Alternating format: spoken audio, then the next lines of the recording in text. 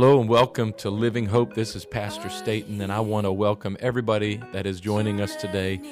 A shout out to our e-family, all of you that are joining us through the internet. I want to remind you every Sunday morning at 11 o'clock, you can join us live at tv.livinghopemd.com. I pray that today's message blesses you and that you enjoy the word as it is shared today. I'm too lost to be found, and I know it's in my mind. Amen. And I want us to pray a prayer before we get into the word today. Amen. There was a portion of scripture in the Gospels where Jesus turned to his disciples and he asked them, who do you say I am? First he said, who do men say that I am? And the disciples began to reply by the prevalent theories of their day, what people were saying, right? They were saying, well, the Pharisees say that you're this, and theologians say that you're that, and some say that you're a prophet, some say that you're a good man, and just the theories kept going on. But Simon Peter spoke up. Simon was always that one. Amen. He was the first one out of the boat, right? He was the first one to speak when nobody else would. But Simon spoke up and said, thou art the Christ, the Son of the living God. And Jesus turned to Simon and said, this is what he said, flesh and blood has not revealed this unto thee. Amen. The revelation, Simon, that you got didn't come from a textbook. It didn't come from popular theory. It came through the Spirit of God. There is a spirit of revelation. The Bible says, and Brother Huckabee talked about this, he said that the carnal mind is enmity against God. In other words, you can't understand the Word of God through your carnal mind. Now, oftentimes when we're preaching, we try to use metaphors and stories that will bridge the gap between our everyday living and the Scripture. But the fact is, you have to come over from carnality to spiritual in order to receive the things of the Spirit. Everybody say amen. How do you know you can't repent in your carnal mind? Repentance, true repentance, doesn't happen because our carnal man justifies our sin. Our carnal man will play the blame game all day long. Well, it was their fault, and I deserve it, and so forth. But when we enter into the spiritual mind, that's when repentance takes place. So I want us to join together. I want us to pray today that God would let a spirit of revelation come into this room. That God, when the word of God goes forth today, I pray that it would not have to battle with carnality. It would not have to battle against the trends of what humanity says about you. But I pray, God, that there would be a spirit of revelation that would enter into this room. That, Lord, our minds and our hearts and our spirits would be open to receive through a spirit of revelation. Let that Spirit of God settle into this room right now. And, Lord, let everything else be secondary. And let our receiving the good word of God, that good seed of the word of God, let that be the primary thing in this room for the next 45 minutes. Everybody said, in Jesus' name. Tell your neighbor, for the next 45 minutes, nothing else matters. Amen. I've got Mother's Day plans. We got some ribeyes marinating right now. I know some of you just took that as an invitation. I'm not sure that we have enough. But I have plans as well, but that doesn't matter for the next 45 minutes. For the next 45 minutes, my heart has got to be cultivated to receive the Word of God so that I can be fruitful in my walk with God. Amen. I do want to pause one last time and say, Sister Sylvia, we honored you in your absence, but thank you. Brother and Sister Sylvia took the lead on the anniversary services, even though they weren't able to be here, and we honor them. Thank you for all of your efforts. Amen. And as the mother of this church, and the most important mother in my life, in this season of my life, I do want to honor my mother-in-law and say it's so good to have her here with us today. We honor her, amen, as, amen, a great lady, amen. But my wife is going to come today and she is going to speak. But before she does, we just have a short video to welcome all of our mothers today. Just a little way to give honor and tribute to our mothers today. Hey moms, we're so glad you're here. Today is your day, and we wanted you to know that we love you. You could have decided to stay home and relax, but you're here with us, and it means so much. Being a mom isn't easy. It can be fun and rewarding, but it can also be very challenging and stressful. And sometimes it's hard to know if you're getting it right. But you should know that being here today, it's an important part. In Proverbs, the Bible says, train up children in the way they should go, and when they are old, they will not depart from it. So you being here today, in the house of God, surrounded by friends, family, and even those visiting, is such an amazing example. You are seeking more of Jesus and worshiping unashamed. The young men and women here are watching, and as they grow, they'll remember and do the same. So thank you, moms. Thank you so much for being here. We pray that God will bless you by renewing your spirit and drawing you closer to Him, so you can continue to be a godly example to all those around you. Happy Mother's Day. Amen. Happy Mother's Day to all you wonderful mothers out there. I've asked a few of you if you got breakfast in bed so far where you've struck out. So, but I've got ribeyes marinating at home, so I'm excited about that. Amen. Why don't you stand with me? We're going to read scripture this morning. I want to give honor to my mother. We have, it's been many years since we've been together on Mother's Day. I don't know that we've been together on Mother's Day since I've been married. I don't know. Maybe once. I don't know. It's been a long time. But I want to give honor to her. She's an amazing lady. I've seen strength come from her that she didn't know was there over the last couple years, and I just want to honor her for that. She's a beautiful example to me, to my daughters, to anybody around her, and I just want to give honor to my mother today. I love you. Amen. And Living Hope, we love you. All you moms out there, we have a little gift for you when you leave today, so please don't leave without getting your gift. It is a really delicious, yummy gift this time.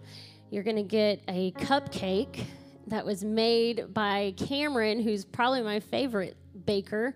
I think there's not a favorite child. Come on, favorite baker.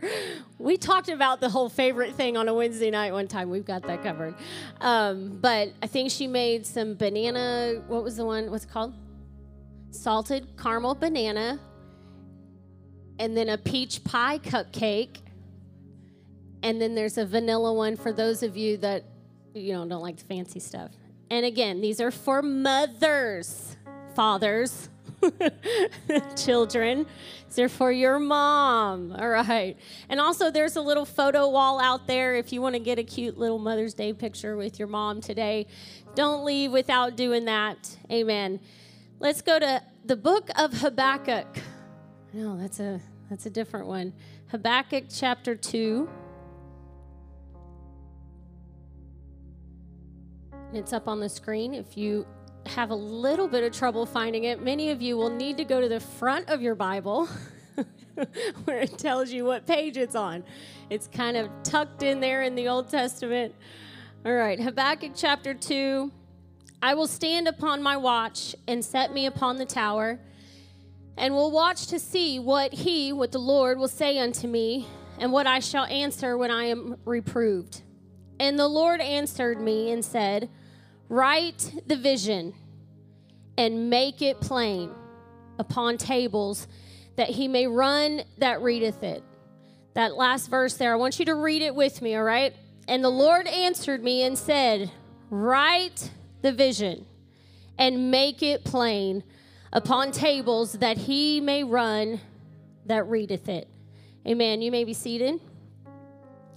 At 17 years old, Mackenzie Morgan was described as driven, exceptional, and passionate about life, endeavoring to master every sport or activity that she took on or that she was involved in. Mackenzie came from a family of pilots, and so at 17, she set out at a very young age to get her pilot's license. August 20th, 2013, no doubt a very exciting day, Mackenzie set out on her final test flight, a solo, multi-city flight starting in Laurel, Montana, with stops in Powell, Cody, and Grable, Wyoming, then on to Billings, Montana, and finally a return to Laurel. The final test, one that everyone in her life was confident she would pass with no problem and go on to secure her pilot's license at age 17. That afternoon, as she is preparing to take off from the small Laurel Airport, Bobby Powers, Mackenzie's flight instructor, gives her the coordinates for her GPS and confidently sends her on her way, feeling a very great sense of pride in her young student. 30 minutes into the flight, Mackenzie sends a text message that all is well and she's made her first stop. Her next stop is Cody, Wyoming, then on to Grable.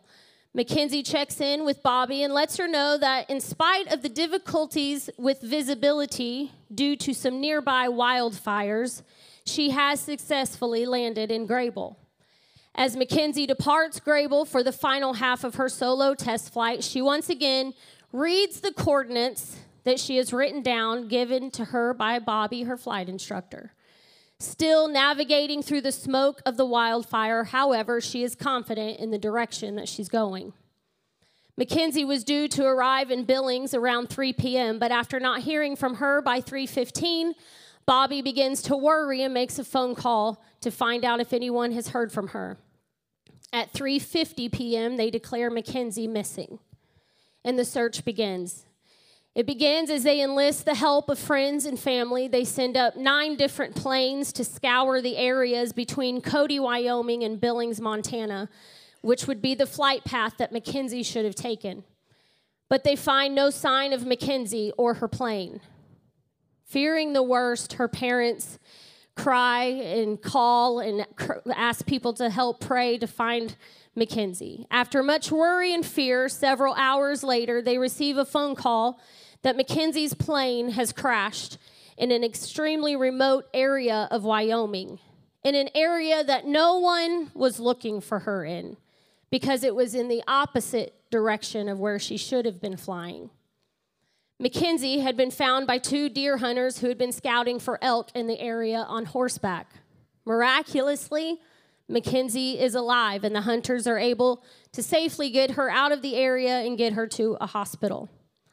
Upon interviewing Mackenzie to find out what went wrong, how she ended up flying in the complete opposite direction from where she should have been, she describes what took place. She tells how she plugged in the GPS coordinates that were written down for her, but she found herself flying into an unfamiliar mountainous area where she was surrounded by mountains and could not reach the necessary altitude to climb out. And she did not have room to turn the plane around, so she was stuck in a box. When the wheel of her plane grazed the rocks, the plane began to roll and she crash-landed upside down. According to the National Park Department, the area where she crashed is one of the most remote areas in the nation. They say there may be only 2 or 3 visitors to this area in a year. It is a rocky, rugged terrain with a very heavy grizzly bear population. Where she landed was extremely dangerous. And had it not been for the rare presence of 2 hunters, Mackenzie surely would have not survived 1 night in the mountains. When Bobby, Mackenzie's flight instructor, begins to investigate to try and figure out what went wrong, why Mackenzie, who had always been great at navigating, ended up flying in the complete opposite direction than what she was supposed to be in, she soon realized that when the coordinates were written down, Bobby had accidentally transposed a number, resulting in Mackenzie flying in the wrong direction. In January of this year, we made a declaration that the mission of this church is to build strong families. We laid out a plan. We have prayed, we've fasted, we've intentionally declared war on the enemy of the family. We have spent most of our Wednesday nights giving practical teaching and instruction on how to ensure your families are healthy and thriving. And I encourage you, if you're a Sunday-only churchgoer, you should be here on Wednesday nights. It's very good teaching for your families. We truly are a strong family of believers who exist to build strong families.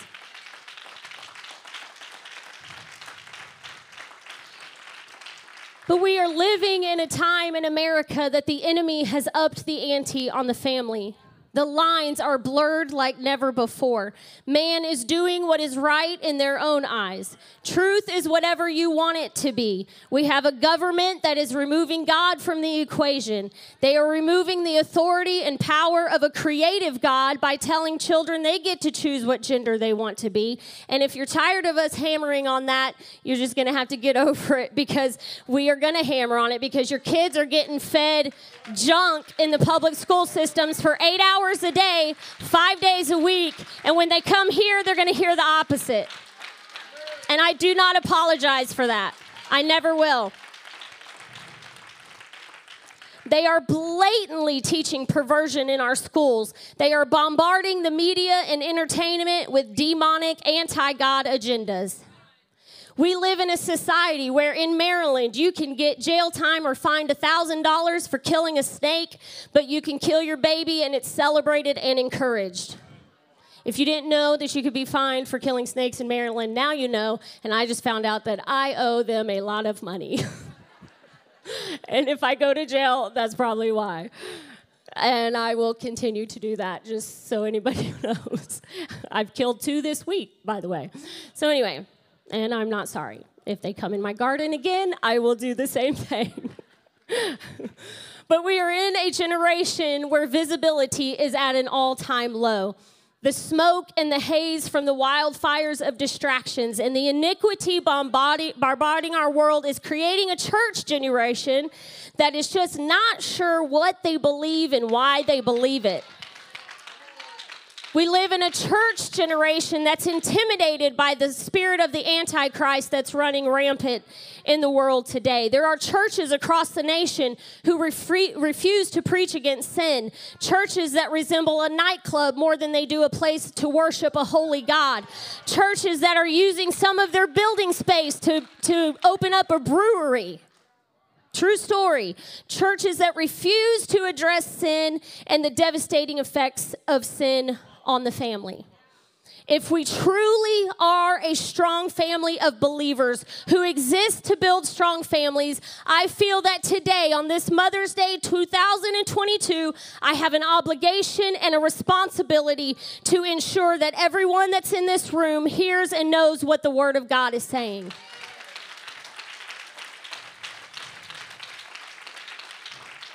So today, I want to make a very, very clear sound. I want to remove the smoke. I want to remove the haze of the distractions around us. And I want to emphasize what the Bible says. I do not want there to be any room for error or transposing of Scripture. I don't want there to be any question in your mind. I don't want there to be any confusion. I want to make sure your path and the paths of your children are very, very clear. And I want to ensure that this generation, the ones before me, the ones after me, knows what the Bible says. So today, I'm going to make it plain. All throughout Scripture, we are admonished and commanded to know what God is saying to His people. He repeatedly commanded Moses to write His commandments down, to ensure that His people knew exactly what it was that He was speaking. In Habakkuk chapter 2, when we read this a few minutes ago, I will stand upon my watch and set me upon the tower. I will watch to see what he will say unto me and what I shall answer. Habakkuk was looking and listening for the voice of God. And that's the first thing we got to do. We got to say, God, I want to hear your voice. I want to remove the distractions and the voices of this world that has watered down this truth and made grace really cheap. We're going to remove it, and we're going to say, God, you speak. God, you speak to the church. And the Lord answered me and said, write the vision and make it plain. In the context of this scripture, the Lord is revealing to Habakkuk what he will do about the righteous and the unrighteous in Israel. The judgment that's going to come to the unrighteous and the reward to those that are righteous. And he says, write it down. Make it plain. I need my people to know exactly what I am saying. Do not leave room for personal interpretations or personal opinions. And don't leave room for confusion, but make it plain. We sang the song this morning. If you're wondering where that came from, it wasn't just somebody who thought, let's just write some random words for this song, but it came from Proverbs chapter 3. My son, forget not my law, but let thine heart keep my commandments. For length of days and long life and peace shall they add to thee. There is benefit in knowing the word of God.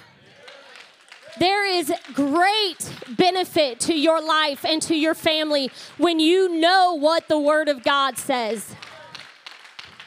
Let not mercy and truth forsake you. Let not mercy and truth forsake thee. Bind them about thy neck. Write them upon the table of thine heart. So shalt thou find favor and good understanding. You will find good understanding in the sight of God and man. Trust in the Lord with all thine heart and lean not to your own understanding. A lot of times we think this scripture is about trust in the Lord to meet your financial need and trust in the Lord to heal your body. And yes, he can do all those things, but he's saying don't try to understand things by yourself. You've got to have the Spirit of God and trust in the Lord in order to understand what the Word of God is speaking. Like the Israelites, we are also exhorted to remember his words by setting them on our hearts. The words of Scripture are divinely inspired. If you don't believe that the Word of God is divinely inspired by God and it was just written by a bunch of men, then you're wasting your time today. The Word of God is divinely inspired. It's able to transform our hearts. It's able to transform our thoughts, our minds, our actions. It's sharper than any two-edged sword. The Word of God is alive. It is God's Word to you and to me. It is a guidebook. It is truth. It is powerful, and it can withstand any opposition. I don't care what this world is saying, the Word of God will stand true forever and ever and ever. Moses knew the value and strength of God's Word. In Deuteronomy 6:6, he said, "These commandments that I give you today are to be on your hearts." In Moses' day, it was believed that the heart contained a person's intellect and insight.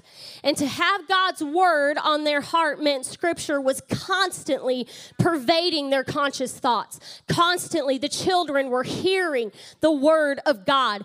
Moses continued in verse 7 of that chapter of Deuteronomy. He said, "Impress them on your children." Talk about them when you sit at home and when you walk down the road and when you lay down and when you get up. Talk about the Word of God. As parents, it is our obligation and our responsibility to emphasize the importance of Scripture to our children. It is not our Sunday school teacher's job. They get 45 minutes to an hour, 1 day a week. It is your job, moms. It is your jobs, dads, to put the Word of God in your children's hearts. Mothers, the very best thing that you can do for your children is to ensure that the Word of God is written on their hearts. That word impress in Deuteronomy 6:7 is the verse that it talks, that word impress, it means an act of painful and precise engraving. Painful and precise. That means sometimes your kids are going to be like, ugh. Do I have to hear this again? Yes, you do, and you're going to like it. Anyone ever had that conversation? But it is precise. It is, kids, this is what the Word of God says. Don't let your friends at school and Uncle JoJo and whoever else down the road telling you all this other mess. You better make sure it lines up with what the Word of God says. It is of the utmost importance.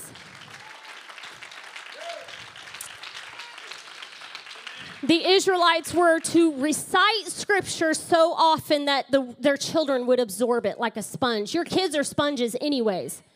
You don't believe me? Let's see what their first words are. It's going to be no, because that's what they hear most of the time at that age. No, don't stick your finger in the drain like that. You know, don't hit your brother. No, don't kill the dog. Don't do those things. They're bad things. And so all they hear is no. So usually your kid's first word is no. They're sponges. They soak up the things that they're hearing. If they're going to hear something from us parents, it needs to be the word of God. Children, love the Lord your God with all your heart, soul, mind, and strength. Hear, O Israel, the Lord our God is one Lord. These need to be repetitive in our homes. And there are 3 truths this morning that I quickly want to address. Areas that we must ensure there is absolutely no confusion.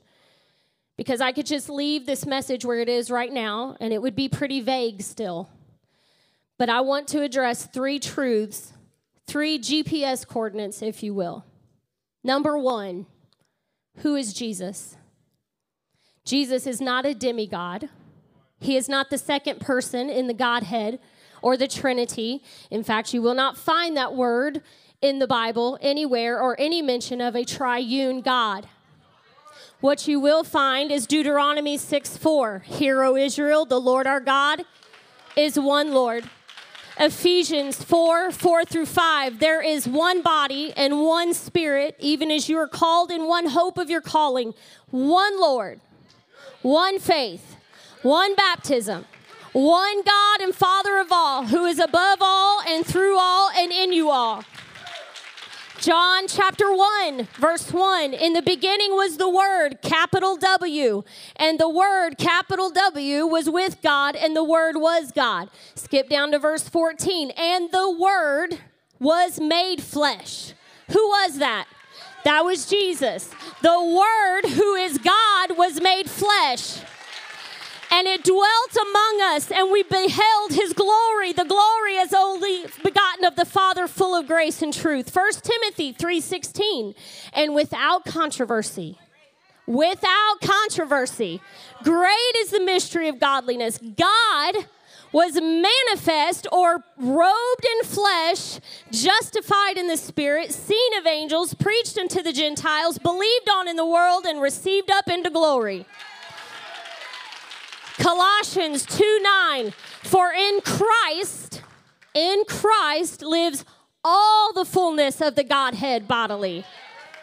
Isaiah 9:6, for unto us a child is born, and unto us a son is given, and the government shall be upon his shoulders, and his name shall be called Wonderful, Counselor, the Mighty God, the Everlasting Father. Jesus is the Father. The Prince of Peace. Matthew 1:22 through 23. Now all this was done that it might be fulfilled, which was spoken of the Lord by the prophet, saying, Behold, a virgin shall be with child, and shall bring forth a son, and they shall call his name Emmanuel. I got you. Emmanuel, which being interpreted is God with us. Jesus is God. Children, young people, hyphens, don't forget this. Jesus is God. Make no mistake. Have no doubt about who he is. He is God. When we get to heaven, there will not be 3 thrones. There will be one throne, and there will be one God sitting on that throne.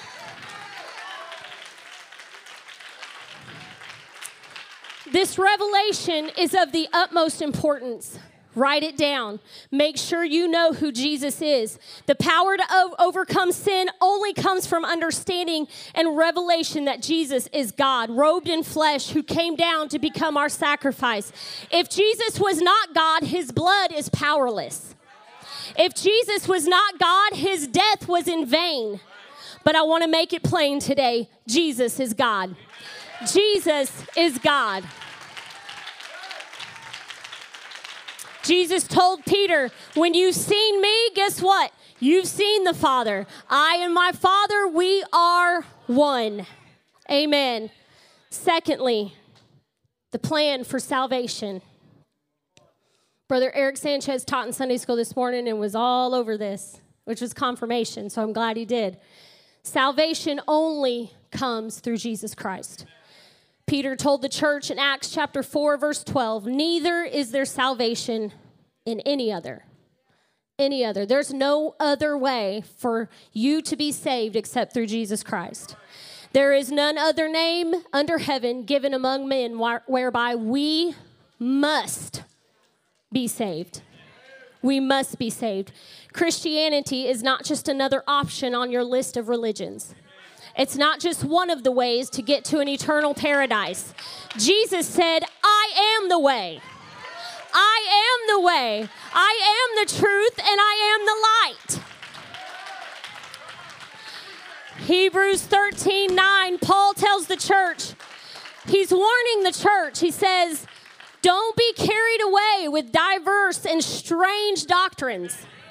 For it is a good thing that the heart be established. You've got to have your heart established in the Word of God. Otherwise, you will be taken away with strange doctrines. And let me tell you, there are some strange doctrines out there. And if you don't know the Word of God, you're going to be swept away with it. He's warning the church, don't fall for every doctrine that's preached. I don't care who says it. I don't care who that person is. If it doesn't line up with the Word of God, it is a lie.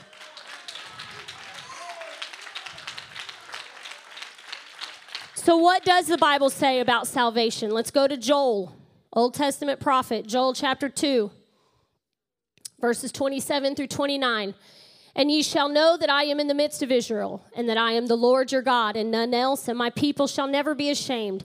And it shall come to pass afterward that I will pour out my spirit upon all flesh. And your sons and your daughters shall prophesy. Your old men shall dream dreams. Your young men shall see visions. And also upon the servants and upon the handmaidens in those days will I pour out my spirit. Let's fast forward a few hundred years. Jesus has come and died. He's been resurrected, and he's ascended up into heaven. And he told the disciples, go to Jerusalem and wait, and I'm going to send the promise. What promise? The one that Joel was talking about when he said, I'm going to pour out my spirit upon all flesh. So in Acts chapter 1, verse 4, and being assembled together with them, commanded them that they should not depart from Jerusalem, but wait for the promise of the Father, which saith he, ye have heard of me. Acts chapter 1, verse 8. But ye shall receive power. After that, the Holy Ghost is come upon you, and you shall be witnesses unto me both in Jerusalem and in Judea and in Samaria and the uttermost parts of the earth. The Holy Ghost was the promise. The pouring out of the Spirit of God, or the Holy Ghost, is the promise that Joel was talking about. So let's go to Acts chapter 2. We're 50 days after Jesus has ascended up into heaven. And when the day of Pentecost, which that's what that means, was fully come, they were all with one accord and in one place. They were all doing what Jesus said. He had said, go to Jerusalem and wait. So they're like, okay, here we are. We're not exactly sure what's going to happen, but Jesus said to do it, so let's do it. Suddenly there came a sound from heaven, as of a rushing mighty wind, and it filled all the house where they were sitting. And there appeared unto them cloven tongues like as of fire, and it sat upon each of them. And they were all filled with the Holy Ghost, and began to speak with other tongues as the Spirit gave them utterance. And they were there dwelling at Jerusalem, Jews. There were some devout men of every nation under heaven. They were there, and they heard what was going on. And verse 6 says, now when this was noised abroad, the multitude came together and were confounded, because that every man heard them speak in his own language. There were people there speaking in languages that they did not know. It confounded them. They're like, what is this? What is happening? Verse 11, Cretes and Arabians, we do hear them speak in our tongues, and they're saying what wonderful works God has done, but we know that they don't speak that language, so how is that possible? And they were all amazed and were in doubt, saying one to another, what does this mean? What is going on? Others, mocking, said, well, they're obviously drunk. Verse 13 says, these men are full of wine. They're drunk as skunks. And verse 14, but Peter, standing up with the 11, lifted up his voice and said unto them, men of Judea, and all ye that dwell at Jerusalem, be this known unto you, and hearken to my words. They ain't drunk, as you suppose, seeing that it's only the third hour of the day. It was morning. It's too early to be drunk, right? I mean, some people don't get that, But this is that. Peter says, this that you see, these men and women who are speaking in tongues and they have joy that's overflowing, this is that Joel talked about. And it shall come to pass in the last day, saith God, I will pour out of my spirit upon all flesh. And your sons and your daughters, they're going to prophesy. And your young men, they're going to see visions. And old men are going to dream dreams. And on my servants and on my handmaidens, I will pour out of my spirit in those days, and they shall prophesy. Peter goes on to let them know. And they're like, wow, this is crazy. Wow, this is interesting. And then Peter goes on and he kind of puts the hammer down on him. He says, by the way, this Jesus that you just crucified, he was the Messiah. The one that you guys, were looking and waiting for and have been talking and you've lived your life for. Well, guess what? That was him and y'all just killed him. You crucified him. Peter didn't play. Peter would not be a popular pastor these days. I'm just telling you. Because he did not play games. And he told him, he said, you crucified him. And he was God. He was the Messiah. And verse 37 of Acts chapter 2, now when they heard this, they were pricked in their hearts. There was conviction there. They felt bad for what they done, which that's what should happen. That's where repentance comes from. Whenever you are faced with the fact that you are a sinner, and we all are sinners, when we're faced with that fact, it should cause there to be an action of repentance that says, God, I am sorry. Not sorry I got caught. Sometimes that's why we repent. We're like, oh, man, I got caught. Oh, I'm so sorry. But repentance is when you feel that conviction. Conviction is not a bad thing. A lot of people leave churches because they feel bad in church. Well, if that church is preaching against your pet sin, it's okay to feel that conviction. Conviction is the ultimate mercy of God. That is God saying, I want you to come out of this sin that's going to destroy your life, and I want to change you. I want to put you on a new path. I want to give you joy and peace everlasting. Conviction is the mercy of God. Don't run from conviction. It's how we come to know that He is a merciful God. And so they felt this conviction. They were like, well, what do we do about this? And they said to Peter and the rest of them, he said, men and brethren, then what shall we do? In verse 38, then Peter said to them, repent. This is what you have to do to be saved right here. Repent. You got to turn away from your sin. And you have to be confident to know that when you truly repent, you sincerely come before God and say, God, I want to change. I don't want to live this life anymore. That He is going to forgive you. That is the reason He came. That is the reason He shed blood, is so that we could come before Him and repent. And you know what He does? He does what every good father would do. And He say, I love you, and I'm going to forgive you, and I'm going to cover you with my blood, and let's get up and walk a new way. So you've got to repent. There will be no salvation. You cannot make it to heaven without repenting of your sins. And then He said, be baptized, every one of you, in the name of Jesus Christ for the remission of sins. You have to be baptized. It is not an option. It is not just a good thing to do to join a church. A lot of people, they truly believe it's just to join a church. And that's good because it is a sign of, commitment to Jesus Christ. But let me tell you what baptism does.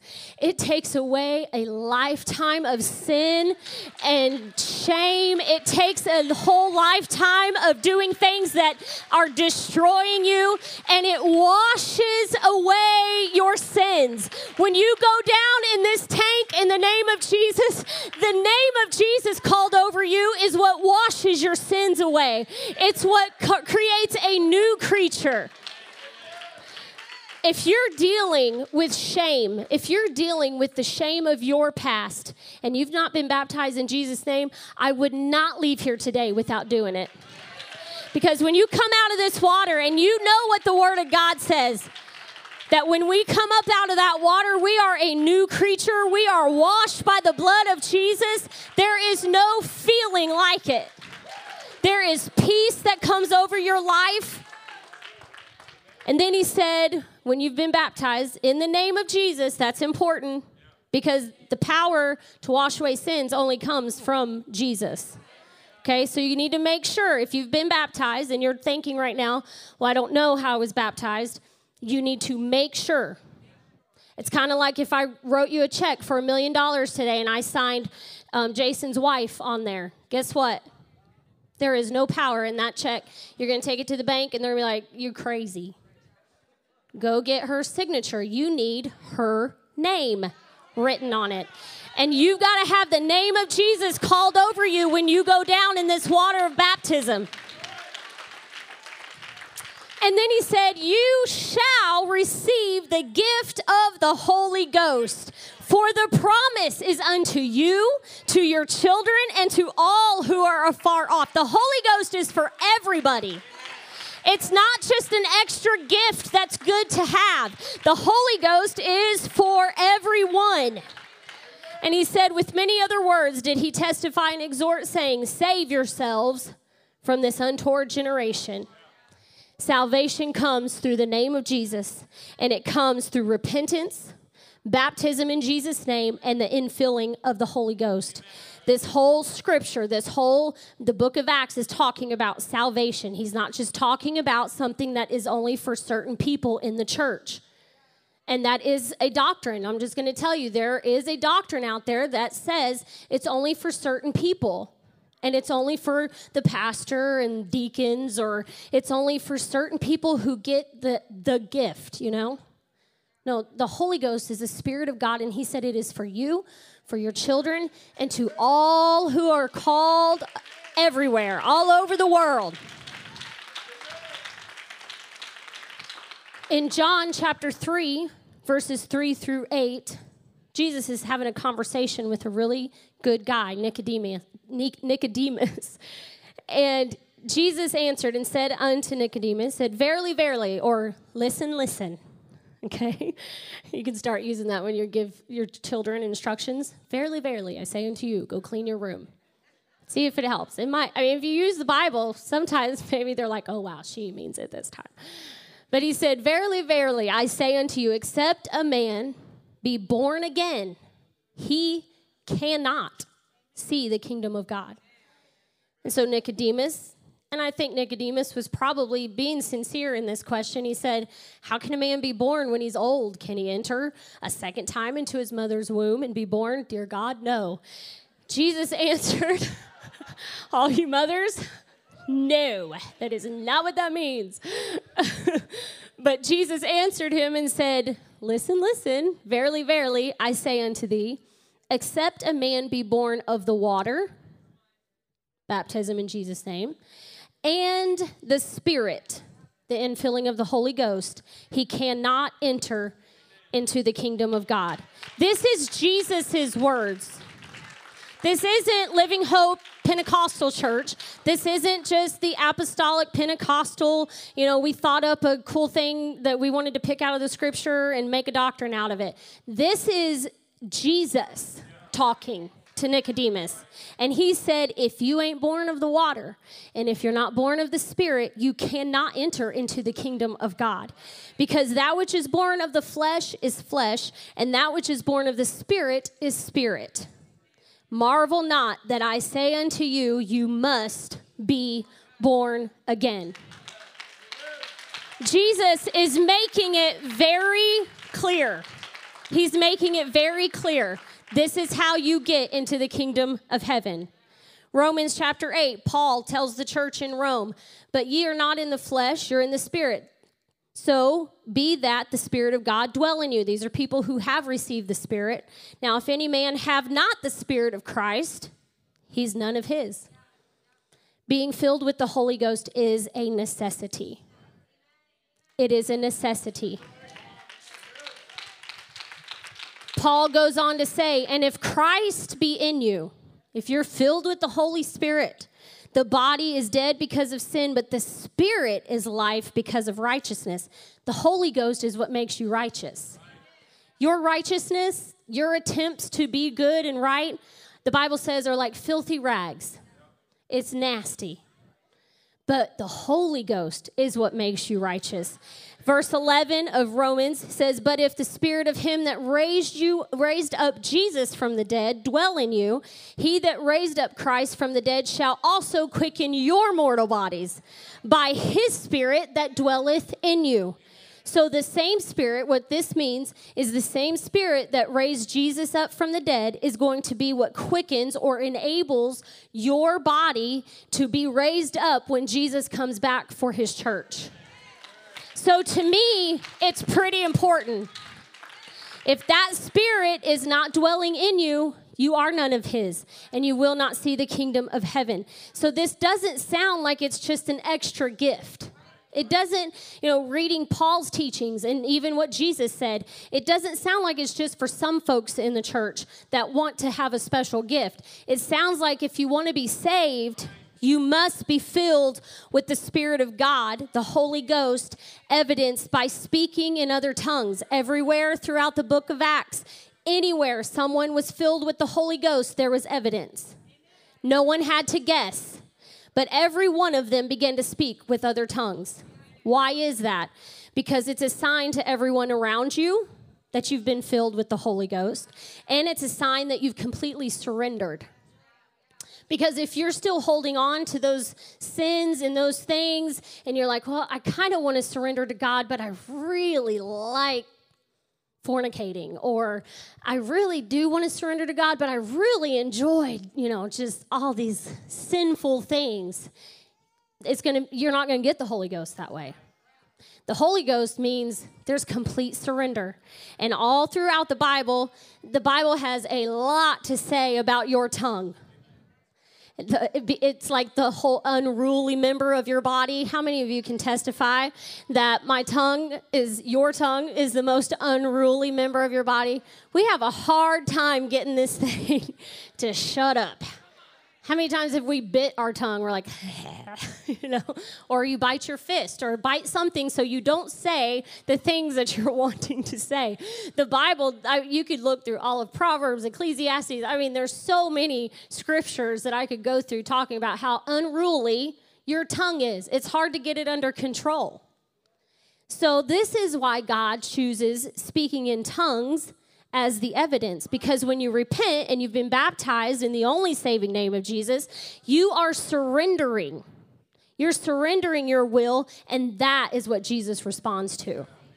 So if you're seeking the Holy Ghost, I know that there are people here today, you have not been filled with the Holy Ghost. You can be filled with the Holy Ghost today. But I want to help you out a little bit. When you are seeking the Holy Ghost and you're praying, God, whatever you have for me, I've surrendered, you've repented, you've done all of it, and you're standing there and you're worshiping, open your mouth. No one has ever received the Holy Ghost with their mouth closed. And let me just tell you that it's nothing to be afraid of. I know that it may be new, it may be a new experience, and it may be something that, they make fun of out in the world out there now. But let me just tell you that when the Holy Ghost fills you full of his Spirit, there is a joy that comes over you that you will never, ever, ever experience anywhere else. There is a peace that comes that no matter what's going on in your life, when the Holy Ghost comes into your life, there is peace, there is joy that you can't compare it with anything else. And you can trust the Lord. You can trust that the Lord wants what's best for you. So you can surrender to him because you trust him. And we've heard that. All of the songs we sang today talked about trusting in the Lord. You can trust him. And when you place your life in his hands and you surrender completely to him, you can trust that you're going to have joy, you're going to have peace. He's going to help you live righteously. Amen. Peter said it's for you, it's for your children, it's for every human being. The Holy Ghost is what guides us. It's what orders our lives. It's what brings understanding to his word. It's impossible for you to understand the spiritual things in the word of God if you're not filled with the Spirit. There's just so many benefits to being filled with the Spirit of God. You cannot overcome sin on your own. You cannot. You're not enough. We are just filthy dirt bags, basically. That's what we are. But when we're filled with the Spirit of God, we are made new. We become children of God, and we're able to overcome sin. And we are commanded to live holy. But if you don't have a Holy Spirit living within you, it's impossible to live holy. There are numerous scriptures in the Bible where the Lord is commanding us to live holy because He is holy. And the Holy Ghost is what makes you holy. Real quick, I'm going to read Galatians 5:16 through 25. This I say then, walk in the Spirit, and ye shall not fulfill the lust of the flesh. Walk in the Spirit. Be filled with the Spirit, and that's what's going to help you not walk a sinful life. For the flesh lusteth after or against the Spirit, and the Spirit against the flesh. They are contrary. They fight. Your spirit or your flesh does not want to do what the Holy Ghost wants you to do. Your flesh, your human thinking and desires want to do what is pleasing to the flesh. If you see it, you want it, you get it. That's the mentality. If it makes you happy, just do it. Y'all know how I feel about that whole saying. I hate them. Every time I see them in Target, I want to turn them around. Do what makes your heart happy. No, your heart is wicked. The Bible says your heart is deceitfully wicked. But when you're filled with the Holy Ghost, it gives you a new heart. You have new desires. You cannot overcome your flesh without the Spirit. I'm going to hurry on through this. He talks about the fruit of the Spirit. Whenever you're filled with the Spirit, this is what you can experience. Love, joy, peace. People would pay millions of dollars if we could bottle up peace and give it to them. Long suffering, you'll be more gentle. Some of y'all need to, no, don't look at your spouse and go, yeah, you need the Holy Ghost. No, don't say that. That's bad. Goodness, faith, meekness, temperance. You're going to be able to have some self-control. These are fruits of the Spirit. And they that are Christ have crucified the flesh with the affections and lust. If we live in the Spirit, let us also walk in the Spirit. Amen. The third thing, we will spend eternity somewhere.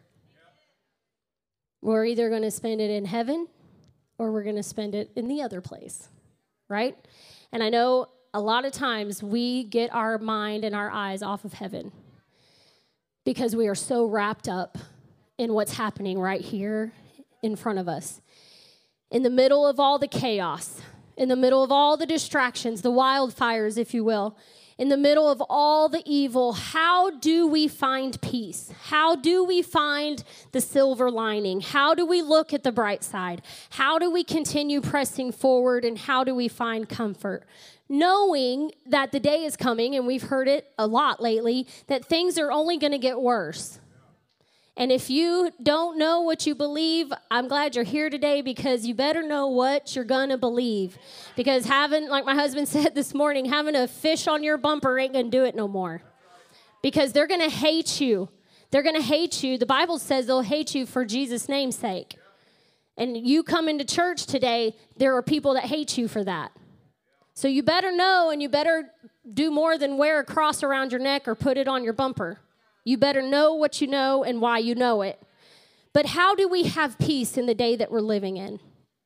If we were to read the 13th chapter of Hebrews, he goes through some of the really negative situations, some of the sins and the persecution and suffering that's happening in our world. And he's talking about being able or being willing to bear the same reproach or the same suffering that Jesus bore. But he speaks a word of comfort after he goes through all of this. And he says in verse 14 of chapter 13 in Hebrews, "For here we have no lasting city, but we seek the city that is to come." He's trying to shift the focus off of the suffering of this life to help them understand that we're not living for this life. We live for a city that is to come. Because he knows that if we will focus on why we do what we do, if we will turn our eyes towards heaven, to our eternal hope, it will propel us to endure some of the suffering of this life. I don't live the way that I do because it sounds like a good idea. I don't refrain from things that God says are sin because I have nothing better to do. I do it because I'm not living for this world.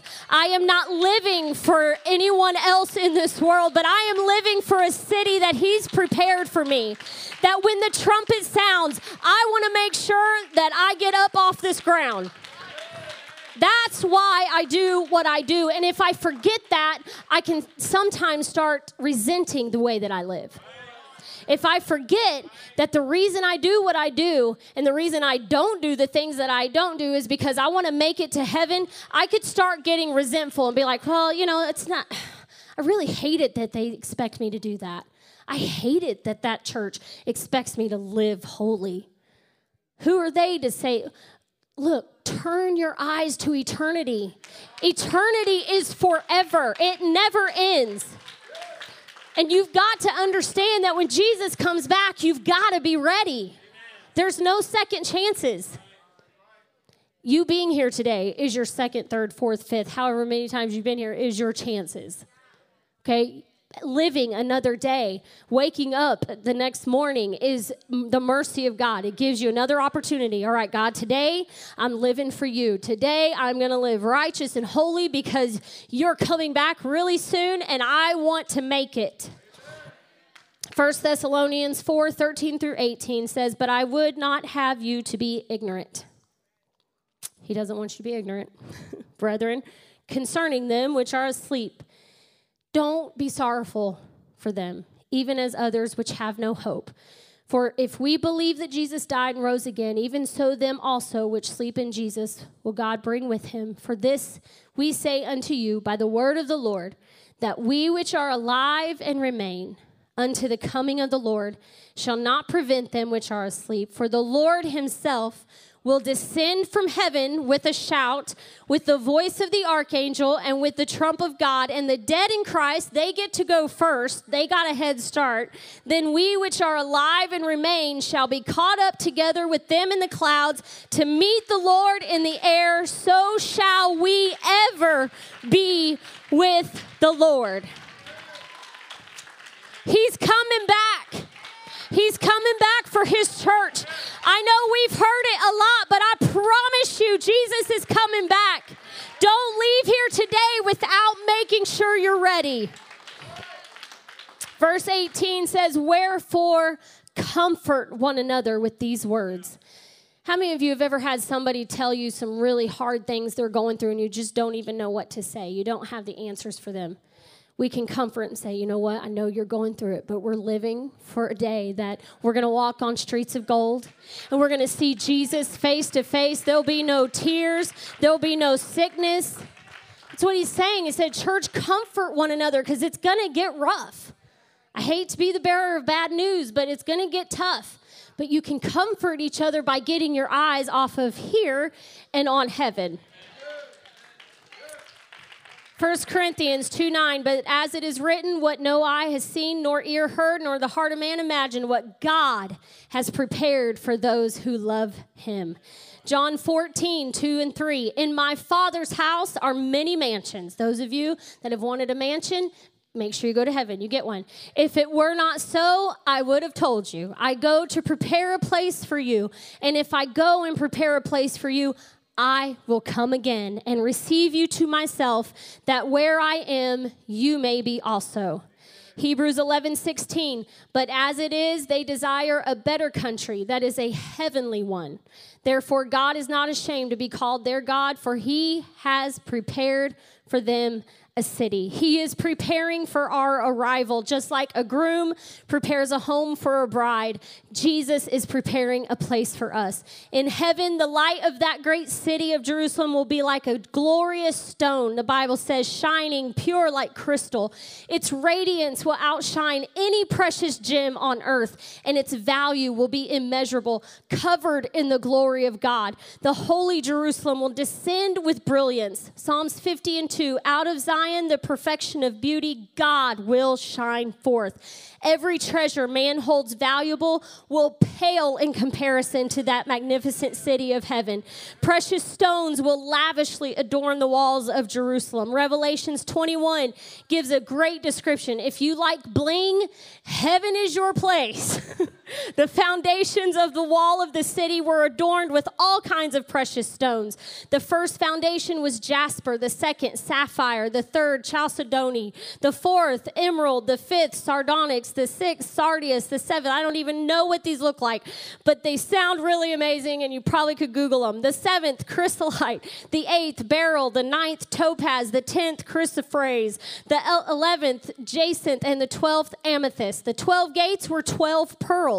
Each individual gate was made of one pearl. And the street of the city was pure gold, like transparent glass. To visualize the pearly gates of heaven being formed out of one pearl is unfathomable. I mean, we get excited if we find one on the beach in a little oyster shell. But one pearl makes up one of the gates of heaven. Streets of gold, so pure that they're transparent. They will extend from the 12 gates. What a beautiful description of what God is preparing for his children. Revelations 21 goes on to say that in heaven there will be no sun or no moon because the glory of God is the light. The Lamb of God is what will illuminate that city. The city had no need of the sun or of the moon to shine in it, for the glory of God illuminated it. It will be a place of perfect peace and joy. You can stand with me as I close. Therefore, in Revelation 7:15 through 17, therefore, they are before the throne of God and serve him day and night in his temple. And he who sits on the throne will dwell among them. They shall neither hunger no more, and they shall neither thirst. The sun will not strike them, nor any heat. For the Lamb who is in the midst of the throne will shepherd them and lead them to living fountains of water. And I love this last part. And God will wipe away every tear from their eyes. He will wipe away every tear. The one that we know as the Comforter will be with us face to face. There will be no more fear. There will be no more grief. There will be no more loss. There will be joy forevermore. And there will be perfect peace. The old song says, when we've been there 10,000 years, bright shining as the sun, we've no less days to sing God's praise than when we'd first begun. I imagine the saints will have just as much joy after 10,000 years of serving God that they had when they first got there. Heaven is real. Heaven is real. It's a real place, and we will either spend eternity in heaven or in hell. And I'm asking you on this Mother's Day, please make sure you're ready to go. Please make sure your children know what the Bible says. I'm glad that you have extracurricular activities for your kids and you're teaching them how to play soccer and baseball and football, and you've got them in whatever things you've got them in. But if they know baseball stats better than they know what the Word of God says about getting to heaven, you're cheating your kids. You better be telling your kids how they need to make it to heaven. Because one day you're going to stand there and you're going to answer for what you've told your children, for the things that you've allowed to take up their time that keep them out of the house of God, the things that you've told them is more of a priority than being at church or on Sunday school or even sitting down and reading the Bible at home. You're going to stand there, and I'll tell you this, when I get to heaven, I want to look over. I don't want to see my girls standing right next to me. I want to be able to see them and take their hand as we walk into heaven's gates together. I don't know if that's how it works, but I tell you what, if I look over and my girls aren't there, what have I won? What good have I done them? If I encourage them to do all these things that we claim are so important, and we need to make sure our kids have this and that in their life, and I want to make sure that they get good exercise. Well, good, let them work out for an hour a day. They don't have to miss church for all that. You better make sure, because there's going to come a day when you're going to look over and your kids will either be standing with you in heaven or they won't. And that's on you. That's on you. And I know that's heavy. That's heavy. And I'm not trying to be harsh. I'm not trying to be rude, but I want to see your children.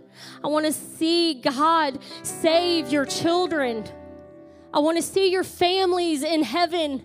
On that great day when Jesus returns, I want us all to go together. And I know this is not a typical Mother's Day message, and I'm supposed to get up here and make everybody feel really sad and googly and, whatever, like, oh, it's so sweet. There's flowers and stuff. I know that's the way it's supposed to be on Mother's Day. But the greatest thing, the greatest gift that I could ever receive is to have my children go with me to heaven. And so if you're here today and your children are... Sometimes it is easy to start on your destination without knowing the exact path that it takes to get there. To get to our destination, we need to follow the one who knows our predestined path. Be sure to subscribe and watch us every Sunday at 11 a.m. Eastern Standard Time. Also, visit us at www.livinghopemd.com. So I'm gonna wait